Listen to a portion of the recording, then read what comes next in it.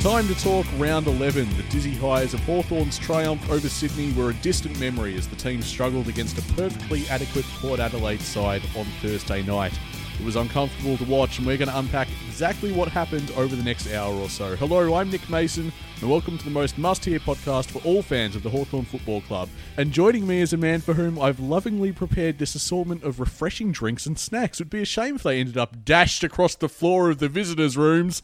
G'day, Tiz. How's it going? G'day, Nick. I've devoted a lot of time. You wouldn't want to selfishly throw them in the garbage or anything like that. It'll just completely disrespect the time and effort I've put into trying to feed and refresh you before you go out and put on a grueling half of football. I don't know, I'm pretty angry. Feeling like I probably should throw them across the room. What are you angry about? Are you angry at yourself? Or No. Okay. I'm angry because all these other pricks are holding me back. That's... So pretty much just passing the buck. Yeah. Yeah, okay. And if they didn't know already what I think of them, Yeah. now they should. Well, I guess you've done it for the first 299 games. Why wouldn't you do it for the 300th? Well, you know... Look like a big baby, basically. I've been pointing and telling them where to go for years. I nearly got St Kilda up in that grand final on my own. We are, of course, referring to Brendan Goddard's blow-up in his 300th game, listeners, for anyone who's not up with it. Now, the Herald Sun reports, walking into the rooms, Goddard took out his frustrations on a defenceless cup of lollies. Jelly babies. Jelly babies. That's almost infanticide. Wow. Well, you thought that was too strong? Yeah. I will say, before we move on from Brendan Goddard, there was intent. There was sufficient force, and the cup of lollies has been tested for concussion. That's 3 weeks, as far as I'm concerned. I tell you what, if Heppel had his way, he'd be out for longer, I think. He would. He was That furious. was a great look. It was one of the all-time classic looks. And we were talking about whether they should have cameras in the rooms. That's why. That's why. Yep, you want to capture that stuff. Now, if anyone hasn't seen this vision, do look it up. It's all over the net. I think the AFL probably has it on their website as well. Of Brendan Goddard just, spinning the dummy at half-time. I think it was half-time, yeah, and Dyson Heppel's having none of it. Stares him down, greases him off. It's brilliant. It's a classic BJ. Is that his nickname? BJ? Yeah. Look, I need to delay the recap a little further, which I don't mind, because, frankly, who wants to talk about what happened Thursday night? Not me, but we're going to get into it. Before we do, though, a huge thank you to everyone that supported us by rating and reviewing us on iTunes, which you can do now. Jump on iTunes, rate and review us. That'd be great. And to everyone who's followed us on Twitter, @HawkTalkPod. It's fantastic. We reached 100 stars on iTunes. That's 25-star reviews. Do the math. That is brilliant. So thank you to everyone that's gotten on board. That's amazing. Yeah, it's good. I enjoyed it. No one has ruined that record. You know what, Tiz? I was expecting as soon as I tweet about it, some dickhead's going to jump on iTunes and give us a 1-star review just to spite us. And they're going to bury it for Collingwood or something like that. Because you might have noticed, I do make a regular habit of going opposition teams these days on Twitter. Yeah, you've noticed that?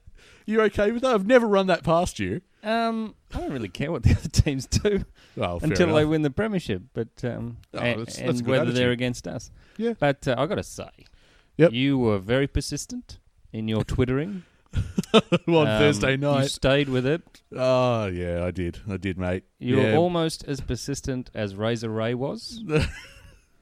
Trying to keep the spotlight, really. Yeah. Well, I would say I was more consistent than any of the umpires. But, that's my assessment of it. That was Thursday night against Port Adelaide. Look, your team's in trouble when the guys on Channel 7 commentary are trying to convince viewers to stick around. Just, Hawthorn's coming back, we swear. We swear it's going to happen. Meanwhile, at halftime, I've switched it over to Go, and on Go, there's Mission Impossible. I'm like, I just flicked over from Mission Impossible. I don't want to watch Tom Cruise do this. But no, I stuck it out for the fans. For you people listening out there, I hope you're grateful. You are, though. You did actually tweet in and say you very much enjoyed having our company for the evening. That's how we got through it. We live tweeted the whole game. Well, I mean, they were going off going off historical record, weren't they? Because we conceded 9 goals in 2015 when we ended up winning the premiership in the first quarter over there. Yeah, so was that the plan, hey? Oh, well, obviously. We're just trying to replicate blueprint. History. Yeah. That's the blueprint, yeah. I have to say, I thought we lost it at the selection table. Is that so? Well, we weren't deep enough in the midfield, were we? And it was quite obvious for the entire night. Who would you have brought in? Maybe Will Langford. We're missing Yeah. Lovell as well. He'd probably be getting a game now. Wouldn't hurt to have him for selection. I mean, obviously, you want a full list to choose from. That would have been nice. But no, we didn't make any changes to the midfield. So you thought that's where it was lost. And also we looked too small in the back line. We didn't seem to have a matchup for Charlie Dixon, who's their key spearhead forward. Well, that was one of my problems. On paper, I mean, for a while now, our backline has looked extremely vulnerable, and it was really shown up this game. Gibson on Dixon, as you say, that was a disaster. Brand was really poor. He was exposed. Obviously, as a young kid, it's going to happen sometimes. The shining light was probably, oddly enough, Jure. Yes, he did play well. That was the expected matchup on Gray, and he did keep him quiet. It didn't really matter, though. It didn't matter. Everyone was panicked and poorly organised and outmatched, and it was really hard to watch compared to the week before, where. But Patrick Ryder had the game of his life. He did, and annoyingly, so did Toumpas. Did you notice that? Oh, no, not really. Well, he kind of did. Toumpas is the noise he makes when he kicks the ball. I mean, it never goes anywhere he looks like he's aiming it to. Mate, he had a great game. Remarkably ineffective. What's annoying is Amon went out of the side as a very, very late change. They'd already announced that teams were unchanged. Yes. And Toumpas wasn't that good, was he? I didn't even notice. Yeah, he did all right. I mean, it might have been... I'm not going to say it was a game changer, but it doesn't help when your late in starts firing. That's a huge advantage to Port Adelaide to do that. And what was also annoying about that was the reason for Amon going out of the side, or at least as far as Channel 7's commentary was concerned, was, he's been struggling with a corky all week. Has he? Well, maybe don't name him then.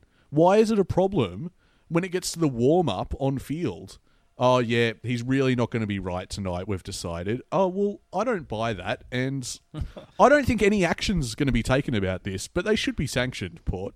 There should be a penalty for that. That would be remarkably strange. Wasn't the commentary like, Toumpas has been one of the worst AFL players ever?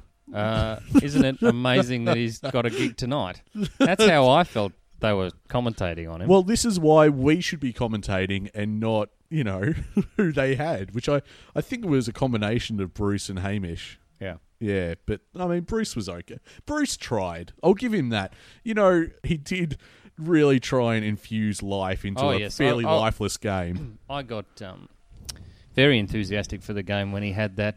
We've only ever scored 3 points. That'll be 4 points is our lowest at half-time. Yeah. We've scored 3 points now. We've only got 2 minutes left. Yeah. Oh. When in doubt, at a stoppage, return to that stat.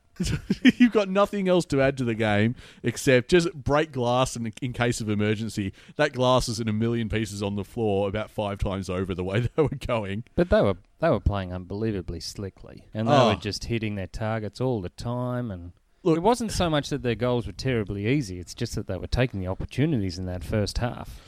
Look, here's the thing. Fortunately, as the scoreline stands, 13-20-98 defeated Hawthorn 7-5-47. We heard from Carlo, one of our listeners, who tweeted, "Let's all be honest. Quarter time, we're all thinking Port were kicking 150. It could have been a lot worse." And we also heard from Bill, who said, "It wasn't our worst game all year.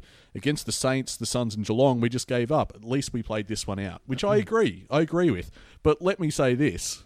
This was not an exhibition of Harlem Globetrotters versus Washington Generals stature. Port had, as I said in the intro, a perfectly adequate game. This was nothing special or flashy by them, and they're not going to be premiers. You can quote me on that. You can come back to me on the Twitter feed at Hawk Talk Pod at the end of the year when they're not premiers and say that I was right.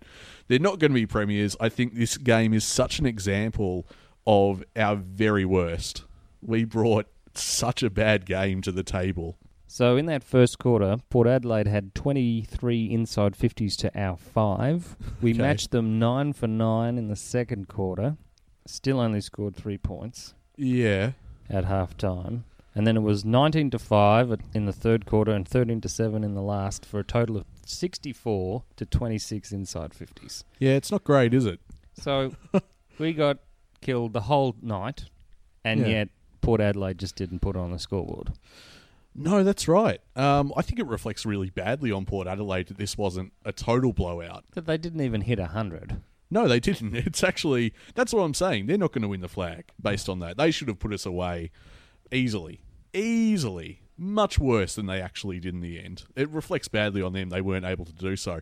I do think it's symptomatic of our game that the result went the way it did. And part of the reason is, I mean, we talk about an undermanned defence.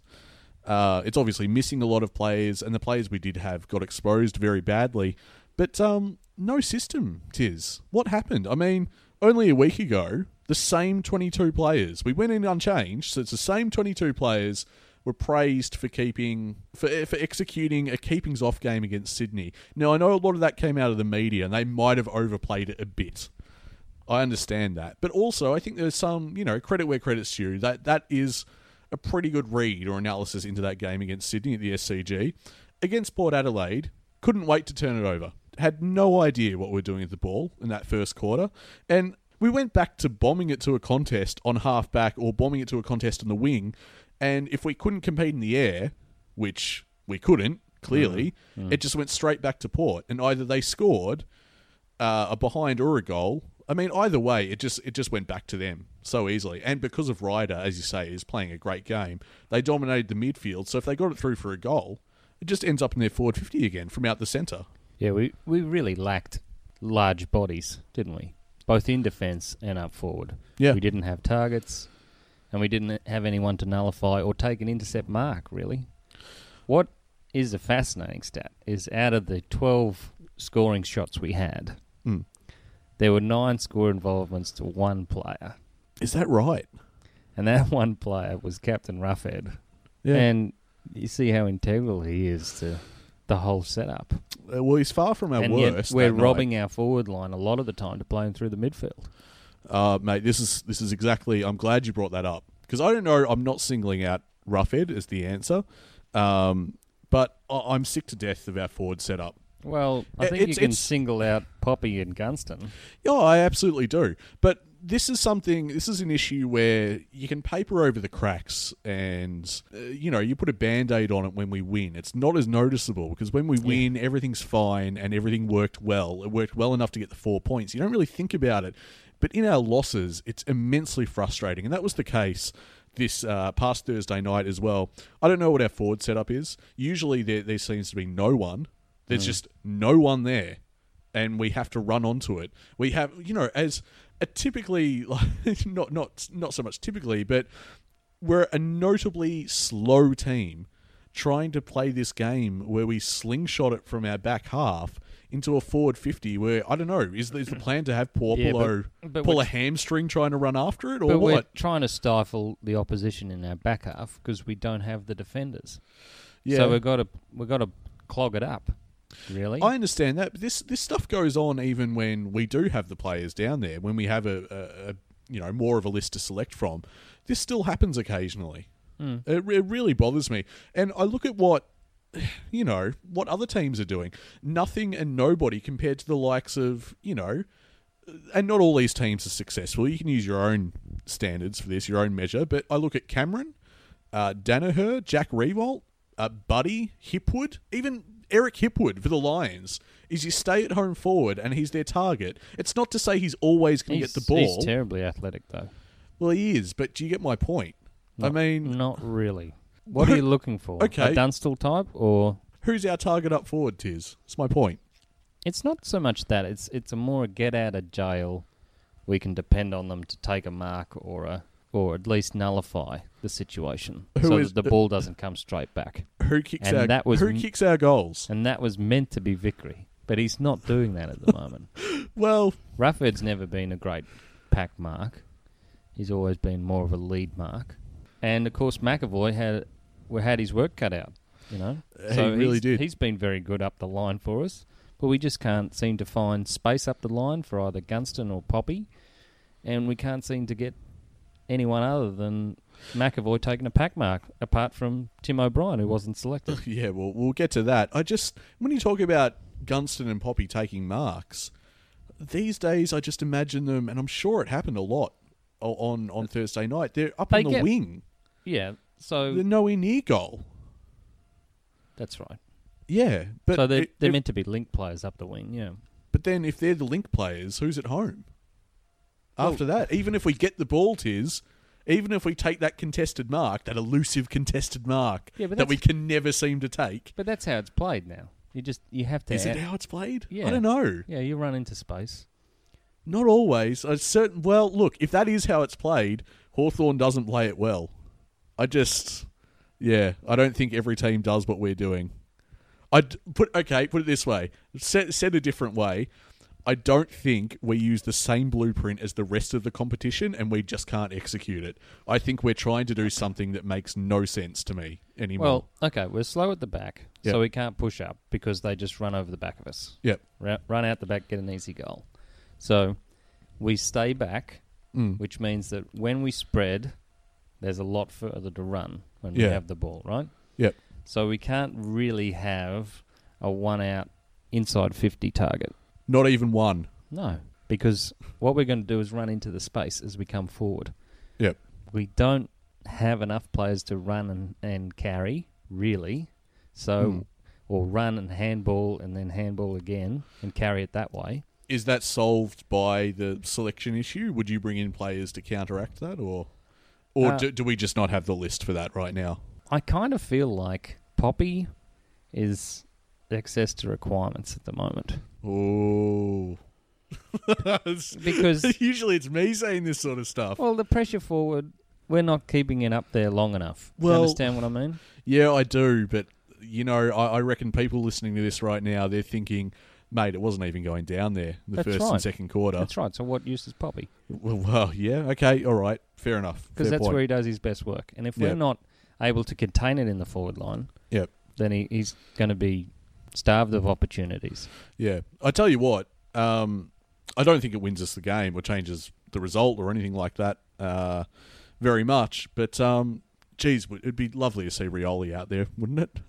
Yeah, well, see, he has the ability to win the ball at ground level and also take a mark.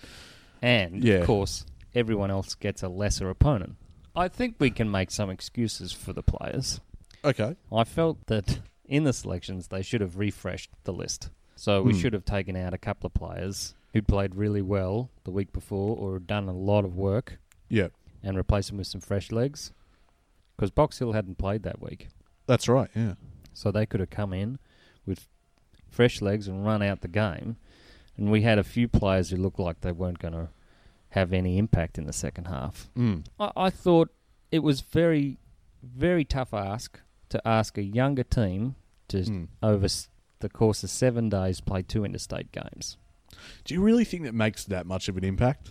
Are we really considering the idea of jet lag, or not even jet lag, but the requirement and the demand of the game the week before? Oh, how many have we got under 30 games at the moment? You know, that kind of inexperience and the noise and the atmosphere of the Port Adelaide crowd. Yeah. You know, that's always said to be intimidatory. I'm going to look at what our followers on Twitter weighed in with. We heard from Nath, who said, you'd see 2 to 3 Port players chasing the same loose ball and not one hawk. Too many boys leaving it up to the next guy, with Mitchell the exception. Do you reckon that's fair? I reckon, our urgency. Yeah, I wasn't asked there. for a head count at one point because we just were outnumbered at every contest. Same. Not that I tweeted about it during our live tweet. But of the we were game. just trying to stifle their forward options. We were trying to get it out there and they were just hanging around. It's like watching Auskick, where they tell you to put a ring around the outside 50 so you can just kick it back in if it's ever kicked out. Yeah, it did, yeah. I will agree, it did seem like they had more players on the ground at one point. No, I'm not asserting that they did. I'm not making that claim. Just that's how badly we were playing. Another follower, Ali, lamented that we had no cohesion, which I feel is true. There was little to like about our game in terms of team that improved effort. in the second half. Oh, it did. But in the first half, we were just so panicked. And Peter thought we had 3 glaring deficiencies in particular. Strength in the on-ball division, as we've covered. Lack of height and strength in defence and outside run. I think we've checked those 3 boxes in our analysis of the game so far. So we lost in every capacity of the game then? Oh, we probably won in interchanges. What is interesting is that the source of our goals from kick-ins was pretty good. So we actually ran the length of the field 3 times. Where are you pulling these stats from? That's such an obscure one. Well, they haven't printed in the paper, Nick. Okay. So we had 3 goals from kick-ins, which just means we ran coast to coast. I mean, they kicked 41 points from stoppages, and they kicked 57 points from turnovers. Oof, God, that hurts. Okay, listen to this. Okay. This one's going to blow my mind. Last week, we had an expected score of 65 against Sydney. An expected score. Yeah, so they Again, where are you pulling work these out stats? they work out where we're having the shots from and the Okay. odds of us kicking it Okay. as against historical data. Yep. Right? We scored 81. This week, we had an expected score of 48 and got 47. Right. But Port Adelaide had an expected score of 139 and got 98. Okay. So what I'm saying there I'm trying to work out what you're saying. is they were heavily inaccurate. How's this meant to make us feel better? Where as if this podcast is designed as therapy for Hawthorn Whereas supporters. we went at a normal rate in our Okay. scoring. All right. But the week before against Sydney, we were well above what we should have been. So we were playing above ourselves the week before? Oh, yes. This is a depressing 2 revelation, goals from isn't it? outside 50. Yeah, Yeah. to win the game. Yeah. Yeah. You need a bit of luck to go your way sometimes, and it's exactly what we had. Well, we had it in the right hands, didn't we? We had In the it right Burgoyne's hands, in the right we moment. had it in Roughhead's hands. Yep, that's right. Let's look at a couple of players that might be in the gun after that Thursday night performance. One we've touched on, Jack Gunston. Can you be too harsh? I yet? can be too harsh. Okay. I can be too harsh on Jack Gunston. He is just invisible, basically. Well, is there a reason he's invisible, Nick? Is he being pushed out Are you calling that it's a bit of a buddy situation? where we play around him because we know he's going to be leaving? Yeah, it's He is interesting. contracted, of course. When's he contracted till? I don't know, but it extends into next year. Right, okay. So we would have to agree to leave. Right. It's an interesting theory because, as I touched upon, as I hinted at, we have seen that before. Well, he had a pre-season on the wing, and Yeah. it's not really working. He did not have an impact on Thursday night, and not for the first time this year. I've got a feeling when he opened up his knee, though, a couple of weeks ago, Yeah, I think He's he's not playing right. through that pain. could be right, but why? Why would you do Poppy had a similar Tis, injury. I mean, I don't want to think that because in this sort of year where we're not contenders, surely Hawthorn's not doing that to him. Surely not. Take Gunston out of the team if he's not right. We're not losing anything. It's not like we're heading towards another flag. Clarkson has said that now, so we've got... Yeah, that was interesting. You Oh, finally said it. I prefer it. I prefer it's on the table. Really? The sponsors won't be happy. No, yeah, the sponsors and stakeholders and everything bloody hate it. But and also this idea that the media after the fact were reporting, it's the end of an era. Guys, it was the end of an era like round 2 3. or 3. Like this is old news. The No, annoying, there were glimmers of something like our best. well, that's the annoying thing, Tiz. Football gives you hope. Oh, okay. I'll put in a letter. No more hope, thank you. No hope today, thanks. No, but I just mean we knew what this year was going to be in round 3. And then we got off the canvas and we put up a fight and we won some games. But then, eventually reality calls sometimes. It's like, no, you're going to be this team this year and you're going to have to put in some hard work before you get back up to the top of the ladder. I think we know where we're at now, and I'm glad that Clarkson has conceded it. I didn't enjoy that press conference, so No? nah. You're a bit critical of Clarko at times, aren't you? This is not the first time you've been. Well, have you noticed that since Tracy Gowdry had a talk to him, he's been noticeably absent from the media and No. also less combative Is that so? in presses? Yeah. So, So you think, someone's had a word. You Someone has think the definitely boss had a word. has had a word? Well, he did have that fracas with Robbo, didn't he? Yes, and he did. then, I will Robbo agree. keeps proving himself to be an absolute idiot. We'll get to that. Don't worry about that. Ugh. No, I think I will agree with saying he's pulled his head in, but whether that is the cause, it'd be interesting to know if there's anything behind that. Back to Gunston. Now, I've said it before, I'll say it again. If you started following Hawthorn like this year, first of all, where the hell have you been? But second of all, you'd have no idea that Gunston was the club's leading goal kicker in back-to-back years. Yeah. 2015, 2016. So I don't know what his role is, Tiz. That's part of my problem here. Is he playing with an injury? Is that cutting down his performance, his output? Or what's his role? Is it because he seems to cover a lot of ground? You'll see him bob up all over the ground as if he's some sort of utility Mr. Fix-It type player. touching on a point that I made before, I would love a stay-at-home forward if we could ever manage it. You're saying we can't. The game is different nowadays. But, oh, God, I would love him to start kicking some goals for us. Because we know he can. What happens? What happened to Jack Gunston? The Jack Gunston who kicks goals. I'm not even sure it's his fault. I just don't know. I don't have any answers for this. I'd love to hear from people at Hawk Talk Pod. People, I wonder if they're as frustrated with it as I am. I'm just going to let that go through the keeper. Really? What, you don't have anything to say about Jack Gunston? I think they're trying to give him a different role now. And it's failing. If that's the case. It's got a touch of the Sicily down back about it. That happened again. Mate, I was live tweeting it. I saw him down back. I thought, well, that's a sign of the times. Welcome back, James. You enjoy your stay down back. That'll be fun for you. But come on. That's a confidence builder, isn't it? There were some highlights. Yeah, okay. Like, we apparently qualified as a charity at one point.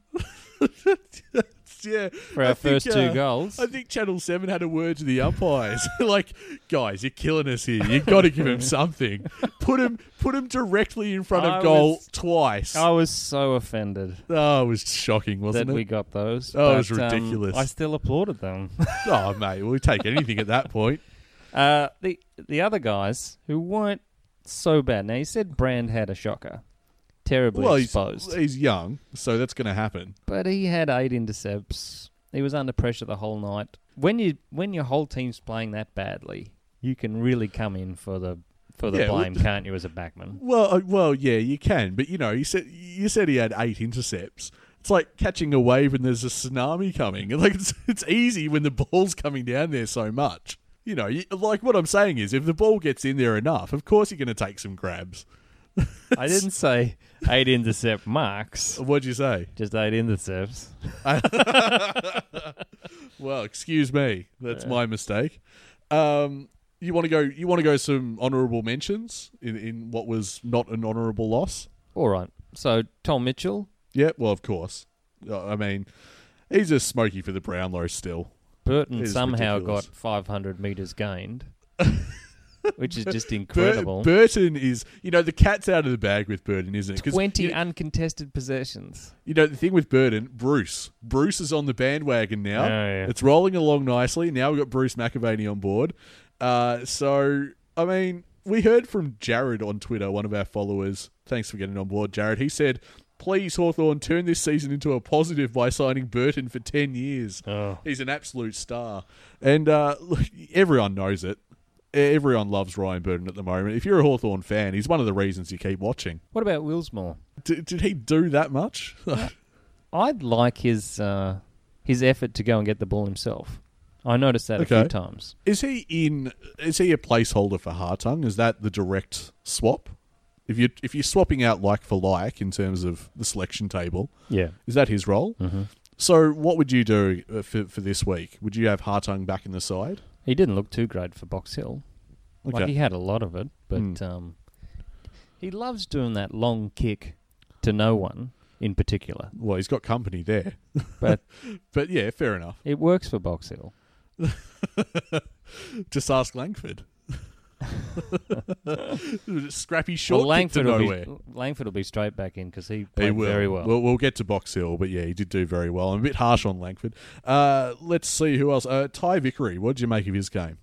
He tried to have an impact and then had no disposals in the last quarter. So that's odd. Did he run the game out, or what happened there? I really don't know. We heard from, I believe it's Sarah, tweeted us and said, I thought Vickery did well too. He was the only forward that offered a target and made a contest all game. Wasn't perfect, but he had a go. Yeah, I think he did have a go. He did. And he looked good in parts. Yeah, I would love him to nail some set shots. I would really enjoy that. Yeah, well, if he'd kicked that goal running inside 50... That was a bad one as well. We wouldn't have had to listen to that remarkably bad stat for the whole of half-time. Anyway. That's as if it's all on him. James Cousins, for his second game. He could be something. I reckon he could be something. Another Cousins that wins a Brownlow? I don't know. He looked pretty good. This is off the back of his second game. Let's hold tiz to that quote, guys. I tell you what, I'm thinking about going out and getting the Brownlow predictor for Tom Mitchell. This is what I'm saying. Because he's the only bloke that's going to be polling for Hawthorn in a lot of games, apart from Burgoyne and This is and what I'm Ruffy, saying, maybe. mate. Mitchell is a dead set Brownlow smoky. Here's a Yeah. good chance. We are a good chance. Yeah, even if this year, in a lot of fans' minds, is a write-off and we're not going to be anything and it's going to be just a chore to get through, by the end of the year, we could have the Rising Star winner and the Brownlow winner. And Tom Rockcliffe. Yeah, and Dusty. And Fife. Yep. And who was that other one you wanted? Look, okay, Priddis. I need to address this. I said Priddis. Priddis. Look, I Oh. made a joke that all four would sign with Hawthorn at the end of the year, and rather than people be good-humoured about it, They were like, everyone said, Priddis? what do You're we want him for? kidding." I mean, guys, I'm not being serious. I mean, I'm a little bit about... He did have a Rockcliffe shot against the Gold and Coast Dusty. Suns that was just awful. I could not Okay. believe how awful his boot was. Well, he's 31, isn't he? So, I mean, he's... Is he that young? Priddis is on the way out. So, no, I wasn't really being serious about it, guys. Calm down. But, you know, it's good to hear from you at Hawk Talk Pod. Priddis is 32. So, okay, so he's 32. All right. Mate, I got to admit, I wasn't really done with naming our worst players. Oh, come on.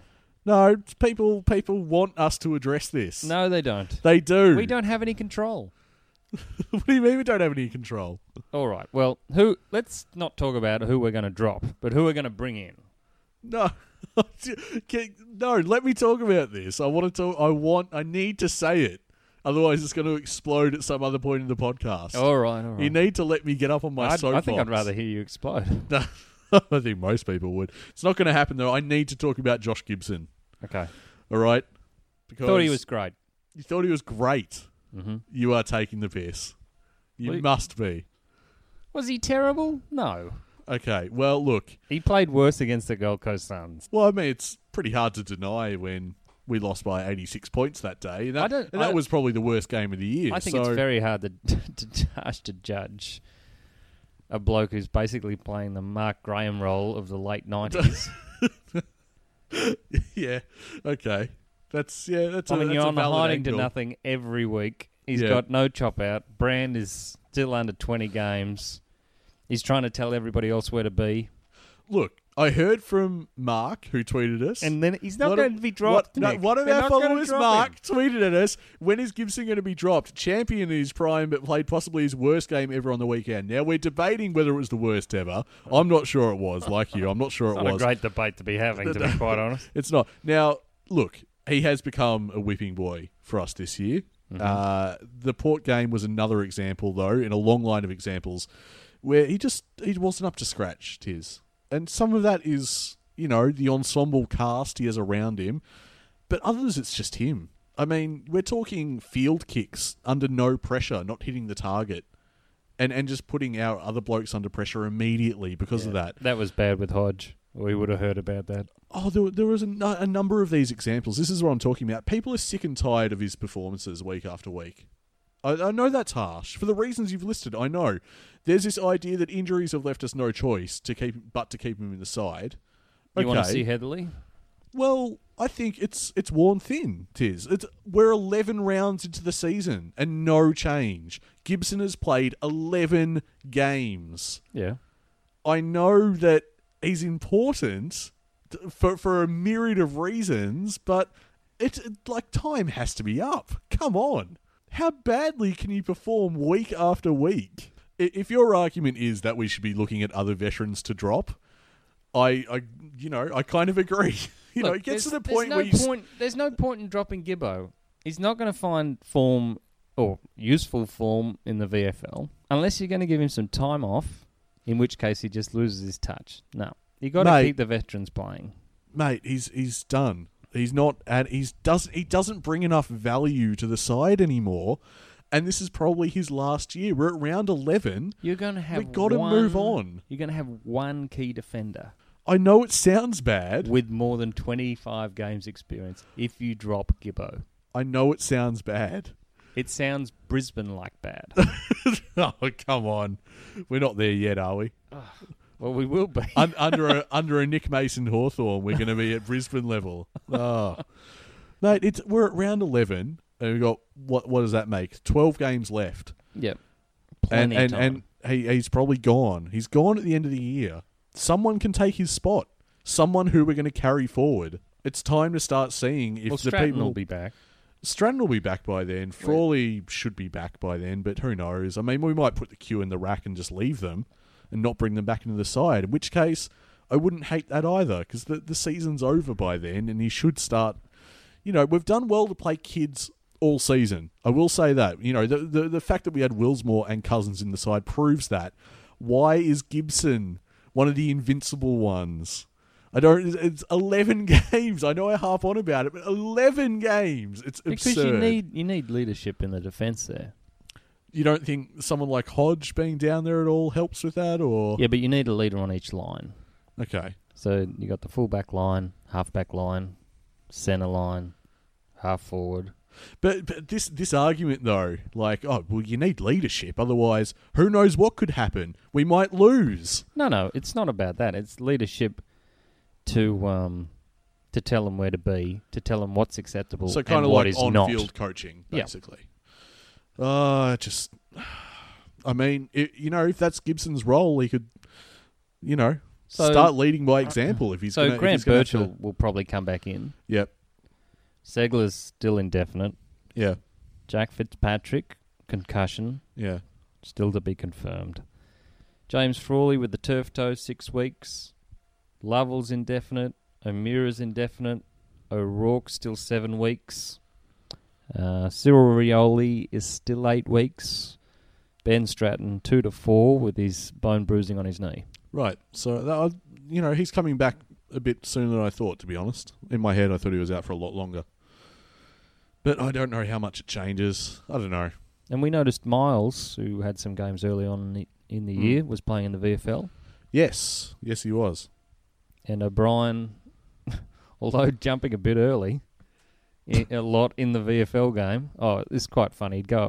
He'd jump above the pack about 30 seconds before the ball got there. Oh, good. Yeah. So he'd obviously... So he slots back into the side? He'd lost some timing, but he gained it.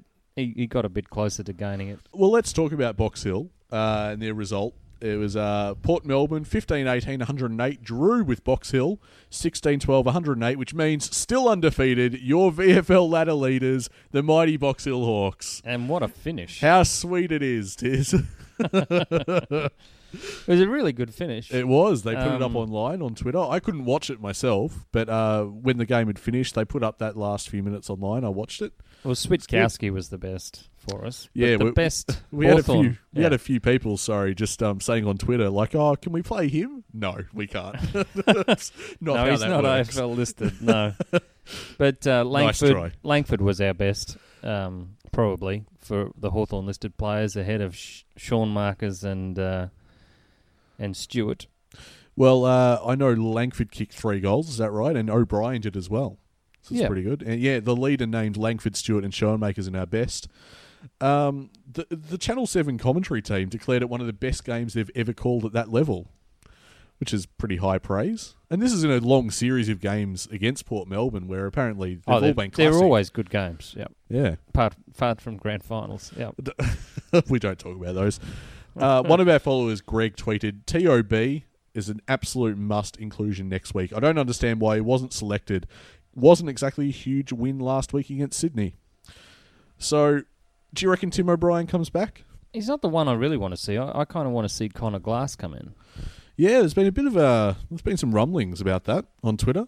Because he had some great pressure acts, Connor Glass. Tell me about Connor Glass. I admittedly haven't seen much Box Hill. I've listened to a bit this year, but what's his deal? Irishman, obviously. Yeah.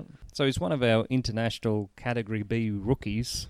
Okay, rolls off the tongue. So we would have to elevate him. Okay. And are we able to do that?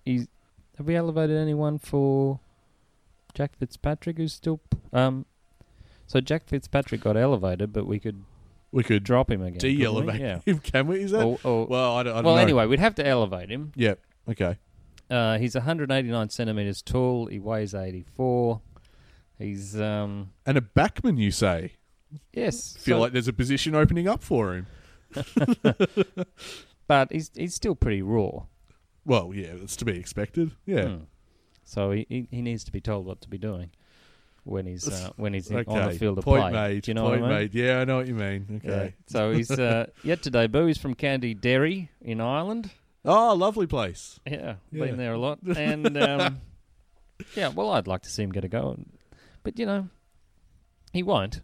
So Well, why? Why not? What for the very reason that we need to elevate him? Is that what you're saying, or not only that, I just think he's too raw to be exposed at AFL level, and you don't really want to damage his confidence that way. all right? Fair enough. Fair enough.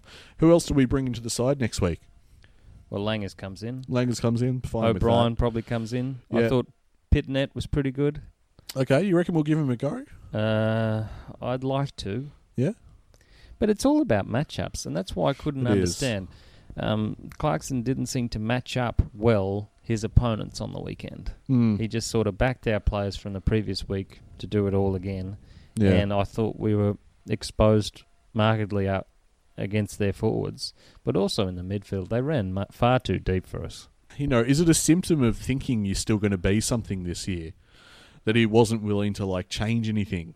He just wanted to hold on to it and try and replicate some success.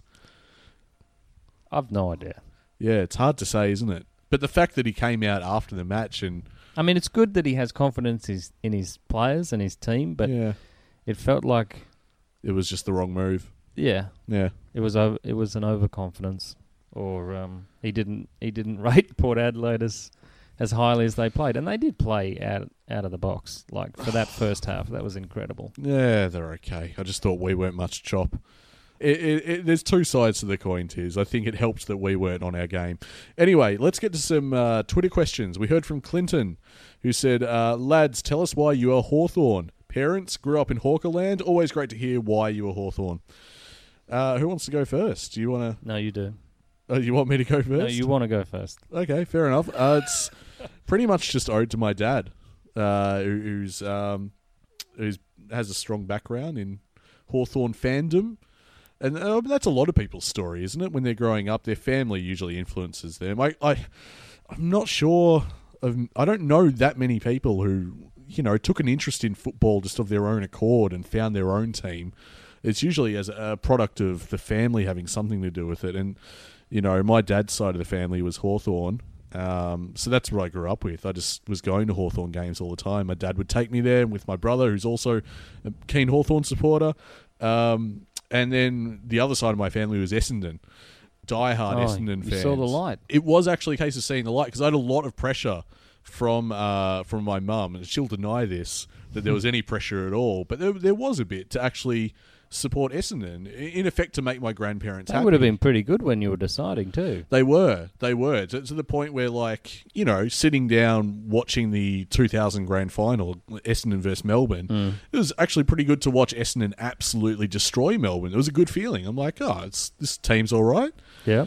And, to the point of getting a signature, I went to a family day. I've got an autograph book somewhere with Blake Carousella's autograph in it. I'm losing a lot of credit amongst the Hawthorn supporters. I can already feel it in my bones.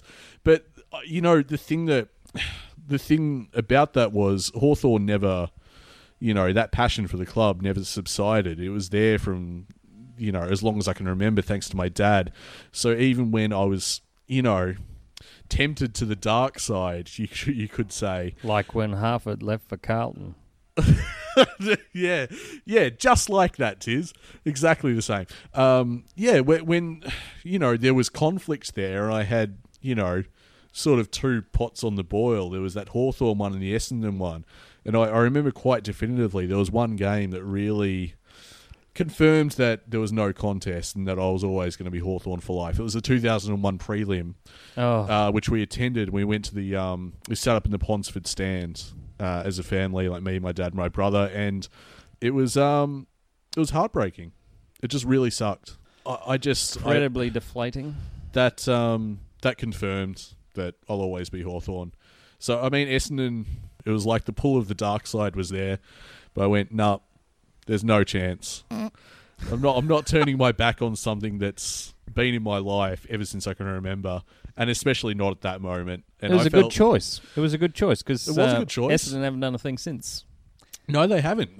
They've gone backwards. But I will say, in 2003, 2004, not that I ever questioned it, but it did.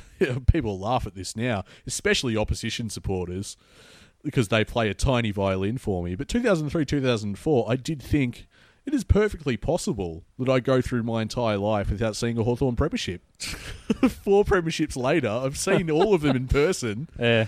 It feels pretty good. Yeah, I'm very, very happy Hawks, man. I regularly still attend. No regrets. No regrets. Not thinking of supporting GWS. You haven't got your membership yet, so you can go to the grand final. have you? Or- no. Mate, I'll never understand. I'll never buy a membership for another club. It's even, you know, I could win the lottery. It still wouldn't happen because it feels like such a betrayal. I don't know. I know that's quite harsh, and people can have their own rules for themselves, but I'll never do it. It's it's unfathomable to me now. I recount that story of that conflict between like the Hawthorn supportership and Essendon. That's something that really did happen in my life, but now as I record this and speak into the mic, it's unfathomable to think that I went through that. It's very strange. Let's hear from you, mate. Go on. I've laid my soul bare. Memory would be my dad returning from the 89 grand final. Oh, and you've already trumped my story. And giving me 2 balloons, 1 brown and 1 gold. Yeah. And then watching them deflate over the series of months. I got a bomber jacket. Okay. A Hawthorn bomber jacket. I was about to say, not so different to my story after all. A Hawthorn bomber jacket by my great aunt. And used to go out to Waverley Park in that. Yeah. Where I learnt that my grandmother could swear, which was pretty fantastic. And, that would have been pretty early 90s. And ever since then, basically. Although I got pretty pissed off having Dad talk about watching all these premierships, and here we were in 97 looking pretty damn awful. The club almost folded the year before. Yeah, and we'd only just managed to beat Melbourne. I was that night. I was very young at that time, so I do have memories of like the mid 90s. And I could not understand how Hawthorn, having been so successful, could be in that position so quickly after. Yeah, because 91. You're a bit older than I am, so it'll be. Well, I was still young at this point. Yeah, but I think you have more of an appreciation of that time than I did. And there began my hatred of the Demons. Yeah, I often forget you do really dislike them. Yeah, you just reminded me. It's funny when we talk about this. One stuff, of the best moments of supporting Hawthorn was when we finally left Waverley and relocated to the G. With Ian Dicker having settled our rent of Waverley for 100 years for $1, which is just brilliant. Yeah. Excellent. Well done, Ian Dicker. As we talk about this stuff, you spark some memories, and it's as if like I now need to prove my credentials as a Hawthorn fan, having gone through my history. You having had the choice. See, it never dawned on me that I had the choice. I remember when Hawthorn, like the final game at Waverley, which I attended, and I saved some turf against Sydney. Yeah, against Sydney. Yeah, and I've still got some turf somewhere, which is probably decomposed in a small tin somewhere. It's literally still have it somewhere. Right. So you kept a sod. Yep. And also, I didn't attend this game. Sadly, I can't say I attended this game, but I have a very vivid memory of being. I lived in Glen Waverley at the time, and being up at the shops, and my mum was out of the car, and I stayed in the car listening to the radio. She went into the shops. I was listening to the radio, and it was The Great Escape. Hawthorn. I was at that. There you go. Dad wanted to leave. I remember listening to that at that moment, that car. Very vivid memory. I was enthralled by it. Yeah. I could not believe what I was hearing. We were absolutely atrocious that day. Couldn't have been that bad. Not in the first half. It was not worse than St Kilda. It was incredible. Well, the first half was shocking. Well, fair enough. And then we just got on a roll, and Spider Everett did his nana, and it was incredible. He ended up leaving the club on the back of that. And was it Stan Elves was still there at that point? And maybe. They just had... I've never seen such an implosion of a football team all blaming each other on field during the match. It was incredible. Yeah, I believe my dad attended. That's one of the rare occasions where I wasn't with my dad at the footy. I don't know why I didn't go, but my dad to this day has a commemorative memorabilia plaque of the Great Escape up in his office. And I mean, there you go. It was a good day. Yeah, well, clearly. These memories will come flooding back, I'm sure. Now that we're talking about it, I'm sure there's many more instances we could pull from the archive. I saw Dunstall kick 17 one day. When was that? I think it was against Richmond. That sounds about and right. There's absolutely no footage of it. I've been looking for years. And I just remember, I have a faint recollection. And this is good that this is on the pod, because I seem to remember Dunstall having a kick for goal and it bouncing in the square and Paul Hudson kicking it mid-air. Yeah. And the goal umpire called it touched. Yeah. And I never ever got any explanation as to how that could have been touched. Have you thought about this moment a lot in your life? Yeah. It would have been 18 goals. You either kicked it after the line and it had been touched off the boot, or which it didn't look like it was, or Dunstall got robbed. I mean, it was a great day. We could go on. We used to go behind the goals at either end. You just get up and move to the other end of the ground so you could see if you could catch it off Dunstall's boot.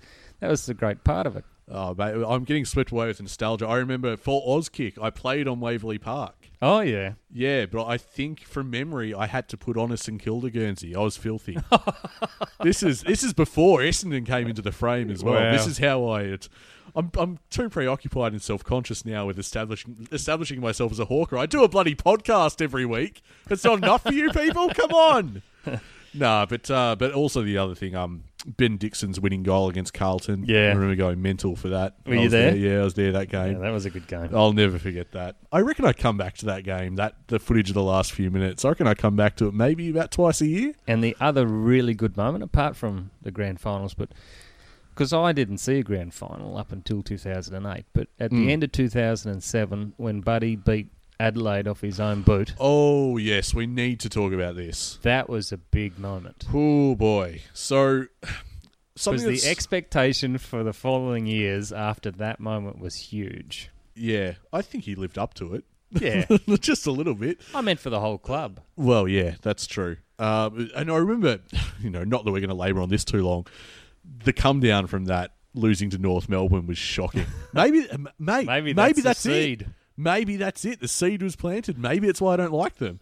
Wow. I can't hate them that much. I'm working through some stuff here, Tiz. I can't hate them that much because I remember they beat Geelong a couple of years ago, which I loved. Yeah, got to enjoy that.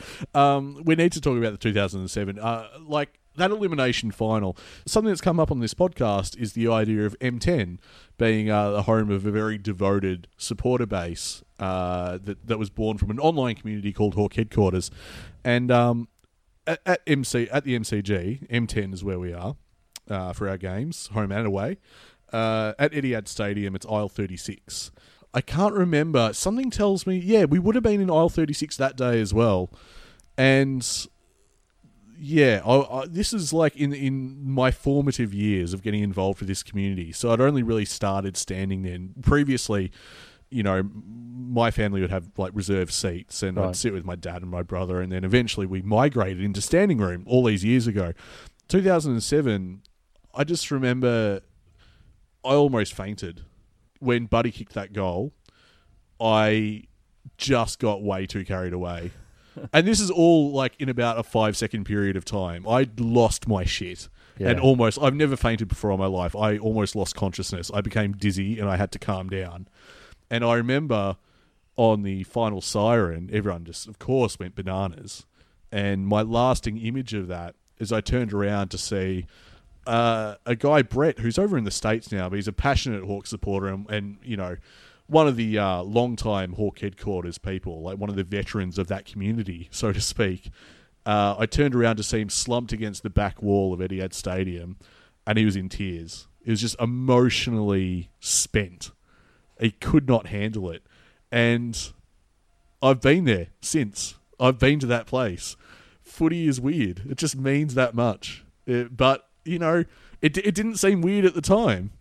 It seemed perfectly acceptable that someone would be reduced to tears by what they'd just seen. He didn't even seem happy. He was just a shattered man. He'd been through a lot. But Buddy kicking that goal, I'll never forget that either. What a moment. I couldn't believe it went through. Oh, we've seen plenty since. And Plenty just like it. those goals against Essendon, that one in the prelim against Collingwood, which didn't end up affecting the result, but that was incredible. I don't know. I'm trying to think of the best goal I've seen. Probably Burgoyne's goal against Geelong that Against time. Geelong, yeah, it takes some beating. Such team play. Are we going to do this? Best goal we've seen? Yeah, why not? Oh, I don't know. It's tough. It's because there's been so many good grand final goals we've had. Like, not only... This is the thing about Hawthorn. You know, in our three-peat, and also 2008, all four grand finals have had really goals. Great goals. Yeah. Like, really moments you just hang on to as a supporter forever. They'll always stay with us. But, you know what? I'm going to go the less traditional route. I'm going to steer clear of the obvious ones and go for a slightly, still obvious, but less obvious one. It's got to be either one of Lance Franklin's goals on, like, running down the wing, Hooker being unable to run him down. Right. I guess it's got to be the second one. To do it once was Actually, unbelievable. I've just thought of it. The moment I thought Hawthorn might be winning a premiership, 2008, ball comes into Buddy, and all of a sudden Cyril's 10 metres clear with the ball in his hands, and he puts it through. It's interesting, isn't it? That feeling of, you know, we speak from a privileged position, having seen, you know, both of us 4 winning grand finals, and I assume all of yours are in person. Yeah, all of mine are in person too. It's interesting the moments that make you think you're in the box seat and the team's got it. That one's yours. For 2008, I would say mine was obviously in the same quarter. It was the tag team of Stewie Dew and Mark Williams to beat what ended up being 4-on-2. That was incredible. That will and determination to still win that contest again and again and again and get the ball out and Willow somehow hammering through a goal. But the odds were against them every time. Yep. Yeah, I just thought something great's happening here. That was unbelievable to watch. You know, if you want to like rewind the tape, Rioli on the wing. Yeah, it felt like something was happening there when he won that holding the ball. I mean, I still get angry about Selwood getting that free kick against Chance.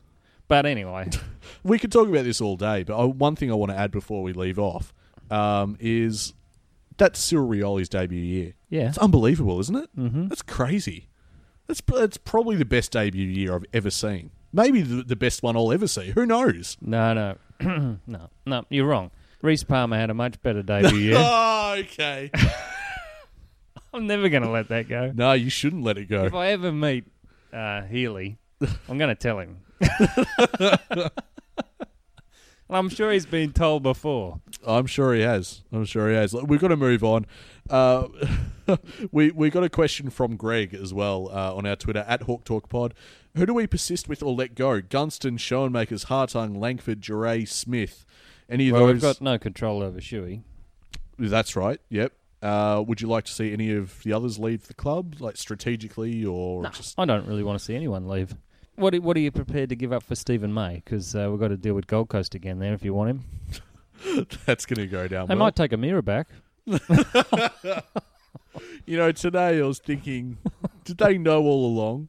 No, they're medical. Anyway. All right. Look, I don't know. All I know is that I assume we'll have at least a couple of players who retire at the end of the year, and that frees up some space. And so we've got a bit of money to play with there. That was a great little Twitter exchange, wasn't it? What's that? Hodgie writing to Gibbo on Twitter. Yeah. Geez, I heard if we both leave at the end of the season, there'll be $1 million space in the salary cap. You must be on a shitload. Yeah, I have no idea what their contracts are worth, but yeah, that was hilarious. Also, Greg asks, it's a 2-part question, who should be elevated from the VFL and given time in the seniors? Now, he's mentioned Glass. We've talked about him. Maybe not ready yet, but he's also mentioned Morrison and Heatherley as well, or others. Well, I think Heatherley definitely should. Do you reckon Heatherley gets a game this week? They got Tom Lynch and Big Peter Wright. Yep, 2 metre Peter. That's what they call him. Great nickname. It Who is. thought that up? Yeah, so, I don't know. It's just Hang on, it's no, just you so can't. hard. You can't be so non-committal after having a go at the club Well- at the top of the show for getting their selections wrong. Well, You must have some idea whether you want to see Headley play this week. the problem is that if you do play Headley, you're going to lack run off the half-back flank. And if you're lacking run off the half-back flank, how on earth are you going to get it forward? So you're saying it Because we're not going to win it up the line. So we're you're not going saying to take a mark up the line. It deepens So our what do we- issues yeah. from last week. It's just, it's all very, very hard at the moment. And the reason it's so hard is because we can't win a contested ball. Yeah. And even if Tom Mitchell does, getting it out to our players in space is harder again. You know what? I did say a number of weeks ago that let O'Meara have the spotlight as long as he's injured. We'll take Tom Mitchell and he'll be a star and that'll be great. I think we kind of need O'Meara, to be honest. we kind of do. Well, he'll probably be back after the bye, won't he? Well, that's what we're told. He seems to think so as well. So I'm looking for. I like watching him. oh, so do I. Yeah, absolutely. So do I. I think he'll be a star. I'm not too concerned. We have run a long time in this episode, so let's get a move on. Because we started doing nostalgia. Yeah, we'll get carried away again someday, I know, when we reintroduce the nostalgia segment. Let us know if you enjoyed that, Hawks fans. We want to hear your stories too, at Hawk Talk Pod. Now we're going to move on to award season. It's the inaugural Social Media Stupidity Award. Gee, what could this be about? What's happened this week on social media that's been just ridiculous? Well, it's actually a tie, it is. We've had dual winners for the first time. It's a tie between Nobbo, otherwise known as Mark Robinson, and the social media gurus at the AFL. Now, obviously with Mark Robinson, I'm referring to the tweet about Alex Fasolo. Did you keep up with this story? Well, Robbo, I mean, he just keeps plumbing new depths. Basically, yeah. He seems, for anyone who isn't up with this, he basically implied via the medium of tweet that Alex Fasolo, who is battling depression right now, he's taken time off to deal with it. Mark Robinson seemed to imply that he might have been disingenuous about his condition because he popped up at training and was having a kick with the boys and tweeted about that with a photo saying, "Good drugs, clinical depression on Tuesday, training Thursday." But didn't they announce that he was going to be continuing training anyway? Doesn't matter if they announced it or not. Right. It's none of Mark Robinson's business. If he wants to have a kick of the footy, then he can have a kick of the footy, and people should stay out of it. It's his condition to manage. Yeah. Well, So- I heard a rumour that Fasolo's going to West Coast next year. Is that right? When did that come out? Did that come It's out this just week on, as well? on Twitter. You know. On Twitter. hmm Did you tweet it? No. Of course, everything on Twitter's to be believed. Has it ever been wrong? Should we ask the AFL trade whisperer? Oh, he's back. He is back. I've noticed. He'd like to think he's back. Well, he never outed himself, and then Of course he's not going to out Yeah, himself. Anyway, I don't want to give this too much oxygen, but let me ask you this. Has he been right about much? No, but can he's- you say definitively he's been right about are you anything? saying he's Robbo? I'm not, hey, mate, there's plenty of people in the media as wrong as Robbo. It's not just a one-horse race. Look, all I'm saying is I don't think anyone is fact-checking the AFL trade whisperer. Like, he'll have a ton of observations and predictions. He might get one right and, blow his own trumpet about it. Right. But no one will ever revisit the tons that he got wrong or inaccurate. I want to know Or she, not to be sexist. I want to know who you want to come to Hawthorn at the end of the year under free agency. Oh, I don't know. Not restricted free agency, because we don't mate, have much to play with. I don't have those names off the top of my head. Do you Rattle want- off some names? Do at me. you want Rockcliffe or not? I don't know. It's so hard for me to know because as long as he's been at Brisbane, who have been a shitty club, it's really hard for me to view him as a good player. I guess because he's been really good for them. But I guess inside mid. Well, yeah. Well, that's what we need. So yeah, I guess so. He's 28 though. Yeah. Well, what's that? We get another 4 or 5 years out of him. Given his injury record, maybe. Well, what's your stance then? You seem to be leaning towards Yeah, I no. want him. I want him. Okay, right. So you make me look like a fool, and then you double back on it and say, yeah, we'll take Rockcliffe. Yeah, sure. All right. Well, so that's the first award winner, and obviously this is a shared award, and the other half of it goes to the AFL. In the lead up to the game between Geelong and Adelaide, they tweeted a 3-second clip of Eddie Betts walking from one room into another room. Why? Well, why indeed? He didn't say anything. He didn't do anything.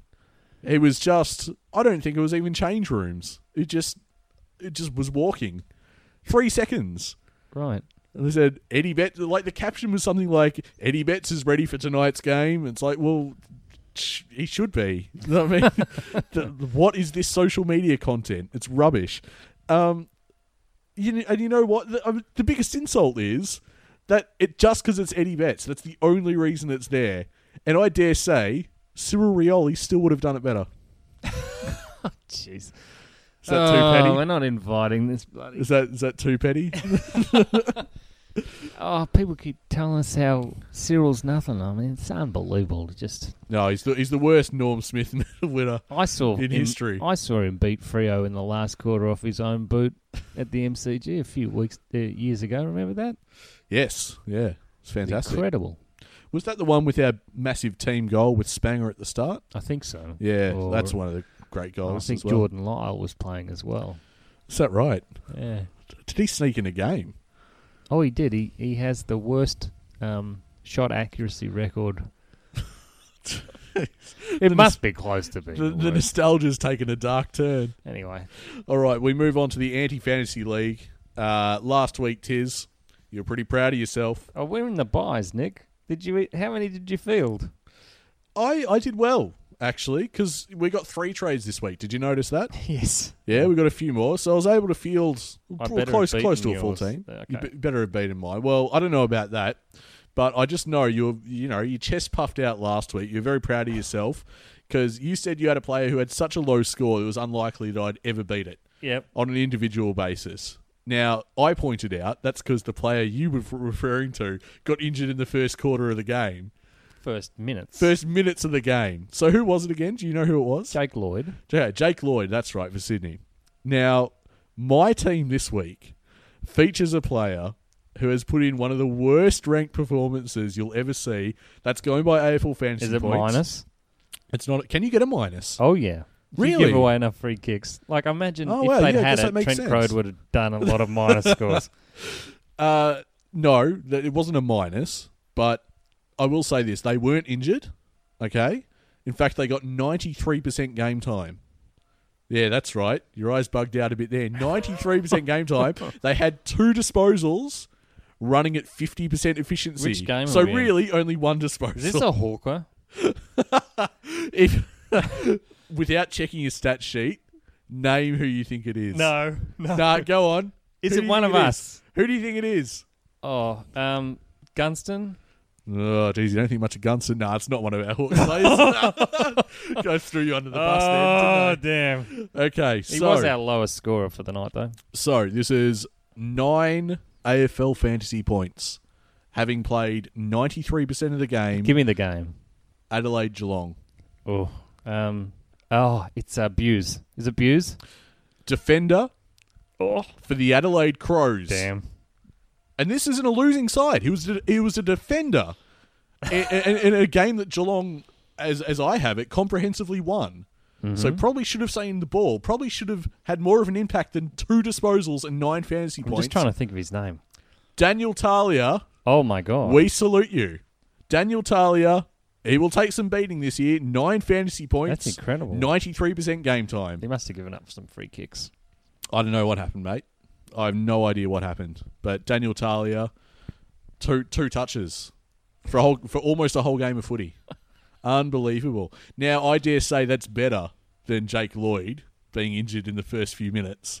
Because the record debate is 2, isn't it? Jake Lloyd scored 2 points, I think, 2 AFL fantasy points. But of course he did. He didn't play most of the match. This is much better. Are you going to give me on a points per minute basis? You have 1. I think so. Yeah, I have. Fair enough. You concede that. What did you get as your total? All right, let me run through it. All right, So I've brought up my team. Maybe I was able to field a few less than I hoped. I thought I did well, but Did you get 4 figures or 3? I got 4 figures. Okay, Drum roller. 1,131. It's one of my lowest. I got 1648. Okay, all right. So yeah, you're getting close. Bridging the gap unintentionally. So Daniel Talia, obviously with 9 points, was my LVP. Easily. Such a long margin. Lewis Jetta, for whatever reason, is starting to get a game again. Yeah. So he got 74, which shat me. Murdoch for Geelong got 72. Mason Wood got 52. He was a good one. Mason Wood is quite handy for my purposes, actually. He's one of the worst. And Connor McKenna was one of my new recruits, got 66. Phil Davis for GWS has been a good pickup as well, 56. He's very average this year. So Well, I had Dustin Martin in his job interview game, yeah, right. and he got 328 for me. How do you feel about him playing at North That was Dusty so next year? stupid. Well, it shows the importance of punctuation. It's ridiculous. All right, mate. Well, look, we've got to finish up Well, with we've the got to do rant. the preview. Oh, yeah, basically the rant, the preview, whatever you want to So- call it. We've run long, so let's get stuck in. How are we going to go against Gold Coast? I would hope that we win. It can't get too much worse than last week. They just beat West Coast. I mean, even if we lose, we're not really expecting 3 points to half time bad, are we? Something's got to change. No, that's true. I expect there'll be some changes at the selection table. I don't necessarily know, just because they're quite new. I don't know if Willsmore and Cousins stay in. Well, we get a bit of a break on them. Yeah, we do. They've got to travel. We're at home. Yep. Yeah, no, look, I back us in more than I did prior to last week. Like, I feel... I'm eager to go. I'll be there. Oh, I'll be there. Yeah, I mean, I think if anything's come across, like, we're both pretty diehard supporters, so even if we know what's coming, we tend to turn up anyway. But that said, no, I think we're a good shot to win. I don't think it's going to be an 86-point loss like it was earlier in the year. But, Do you think Sean Markers will come in? yeah, maybe. Sean Makers? Yeah, I don't know. Like, I'm at that point, I might have said it last week, where I care a bit less about who plays. The result and more about... Yeah. When I say I care about, don't care about who plays, I just mean, Sean Makers comes into the side, and I'm like, You're yeah, looking for short-term pain for long-term gain. yeah, basically. So if Ryan comes into the side, first name basis, close BFFs. Yeah, of course. Even though I've been critical of him for years. Yeah, you hated his haircut. Look, if he comes in, well, fair enough. Let's see what he can do, and indeed whether he might have a future at Hawthorn. Because there are some. That's what we should be trying to find out. Who's going to be with us going into next year and beyond. And as long as we have that as the focus, which Clarkson seems to be committed to now, thank God, then I'm fine. I'm fine with it. And to that end, I wouldn't mind seeing Heatherley coming in. The stuff I am against is people who frequently underperform still being in the side. That's what annoys me. Fair enough. I like to see players being given a chance right now. And if I see that, I'm happy. It's why I liked Willsmore and Cousins having a second game against Port. Do you think they'll get the nod again? No, I think they'll slip out of the side. Okay. But again, would not mind if they stayed in. That's fine. Yeah, I would keep them in. I don't see much benefit in dropping them at the moment. What about Stewart? Does Stewart get a look in? I suppose he does, but I wasn't very impressed with his work on the weekend. Well, he wasn't the best, according to the media. Yeah. What would they know, I guess? Well, he was playing in the midfield and he didn't seem to have much impact for mine, but he was definitely in a lot of contests. Well, we await to see what happens on when will our team be picked? Thursday night.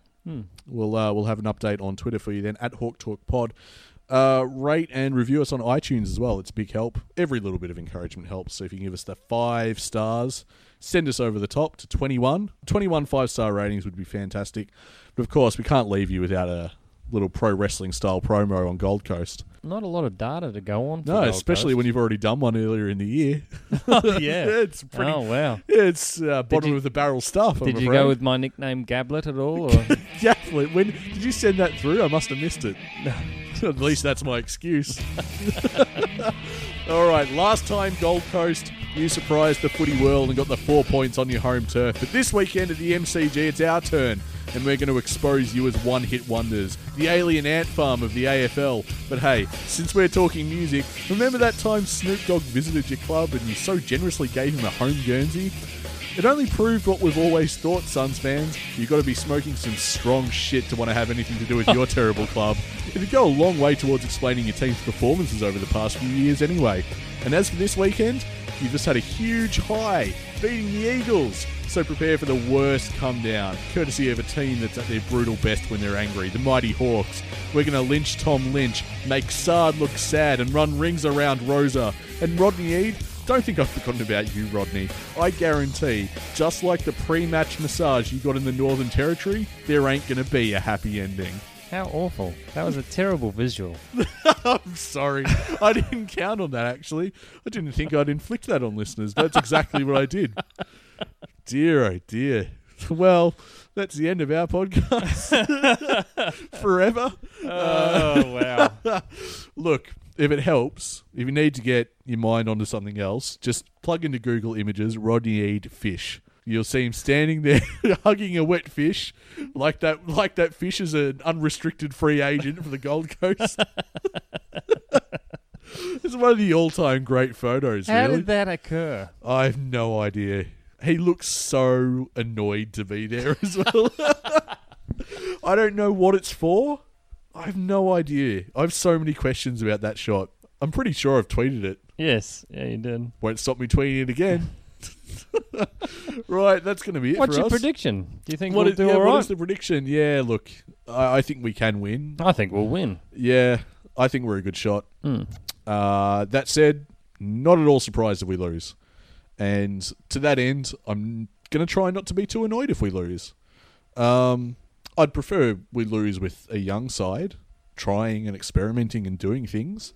I think that's the only caveat I have. If we're going to lose, try something different. I don't want to see the same bullshit I saw on Thursday night. That will make me angry. Otherwise, I'm feeling pretty good about this game. I think we should play Gibbo up forward. What do you reckon, Nick? Well, I did. I walked straight into that, didn't I?